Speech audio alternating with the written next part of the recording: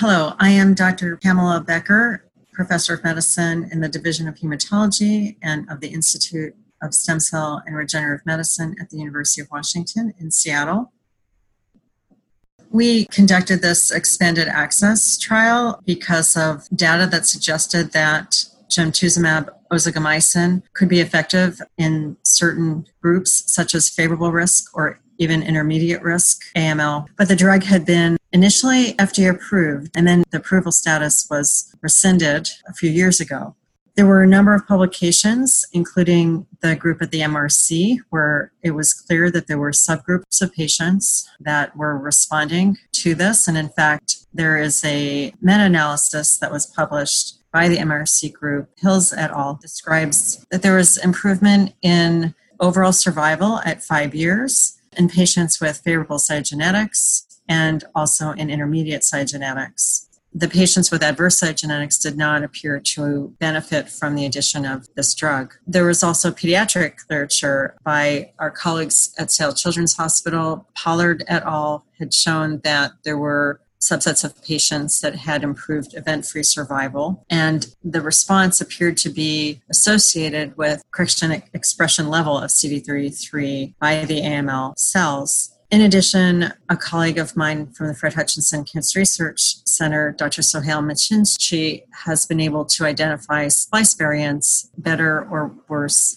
response rates. So for all these reasons, where we thought there was a target population that could benefit from the addition of this drug, and also because we suddenly did not have the drug available because the FDA had withdrawn its approval, we had sought to pursue this expanded access trial. In particular, the patients who were studied were those who had acute promyelocytic leukemia or acute myeloid leukemia with favorable risk cytogenetics initially, and then we later expanded to other risk groups. Patients were also both adult and pediatric.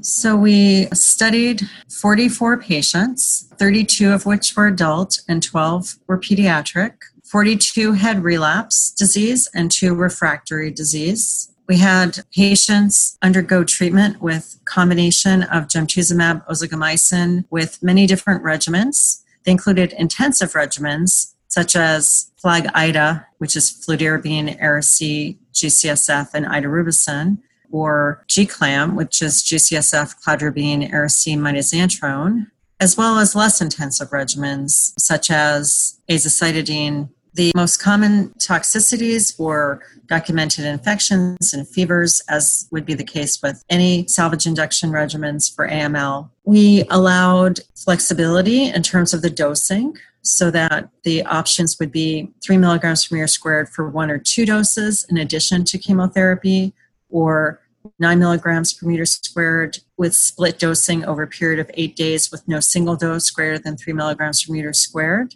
In addition, for acute promyelocytic leukemia, 9 milligrams per meter squared dose as a single agent or in combination with regimens was also permitted. Our most significant outcomes were obtained with patients who received more intensive chemotherapy regimens. We found that for patients who had more intense regimens, the complete remission rate without minimal residual disease was 25%, and complete remission with incomplete count recovery, 47%, with the more intensive regimens as compared to 19% with less intense regimens. These results are not particularly surprising. We also found that we had a majority of patients who had favorable or intermediate risk cytogenetics, and we did have responses in all groups. The overall response rates for the patients who had the more intensive regimen was 78% total complete remission plus complete remission with incomplete count recovery, compared to the less intensive where the overall total was only 44%. In addition, patients with fewer prior therapies had higher response rates, and the highest response rates were seen in the patients with favorable cytogenetics.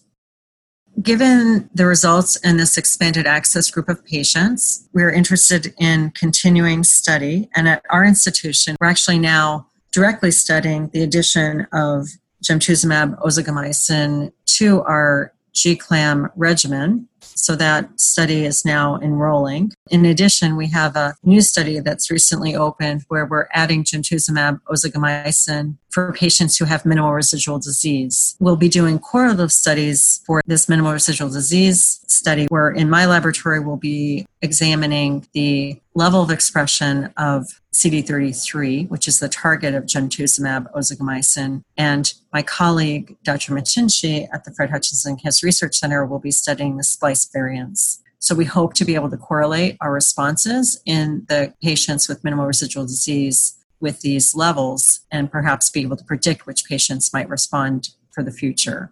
There are other innovative approaches that are being used now to further study Gemtuzumab in various other groups so that we'll be able to hopefully define the best regimens to use in combination with Gemtuzumab Ozogamicin and also, again, focus on which patients might derive the most benefit. Lastly, everyone is always concerned about the risk of sinusoidal obstruction syndrome, which is a complication after allogeneic transplant. And as many of the patients do go on after achieving remission with our relapse regimens to allogeneic transplant, which is potentially curable therapy, our abstract also reported that we had 2 pediatric patients who developed sinusoidal obstruction syndrome that occurred more than 60 days from dosing with the Gemtuzumab Ozogamicin, and there were no adult patients who developed this complication. So this will, of course, be a focus in the ongoing studies at our institution and at others as to what the incidence of this so-called SOS, that this entity, which is a liver complication that's associated with high bilirubin level after transplant, what the incidence of that complication might be. But we do believe, based on published studies as well as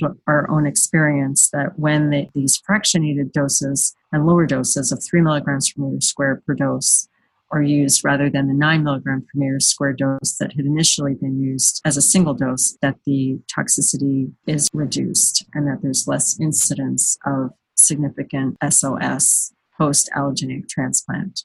I just wanted to also relate to you that Gemtuzumab Ozogamicin was the first antibody to CD33 that was studied and FDA approved and now reapproved in particular groups of patients by the FDA, and that now this drug will be able to be used in select patients. There are also a number of other investigational antibodies to CD33 that have been under study, and some of them are now combining in the bispecific antibodies, a region which is directed against CD33, as well as includes an antibody against antigens on T lymphocytes that may improve the response rate to these antibodies. So there's been additional technological development, and not only would the antibody to CD33 be involved in some of these bispecific antibodies, but also antibodies to other cell surface markers. So I believe that the Gemtuzumab Ozogamicin, which was the first prototype of the use of antibodies in acute myeloid leukemia, that now there are many such antibodies under investigation, and that hopefully this will enrich the armamentarium of immunotherapy approaches to acute myeloid leukemia.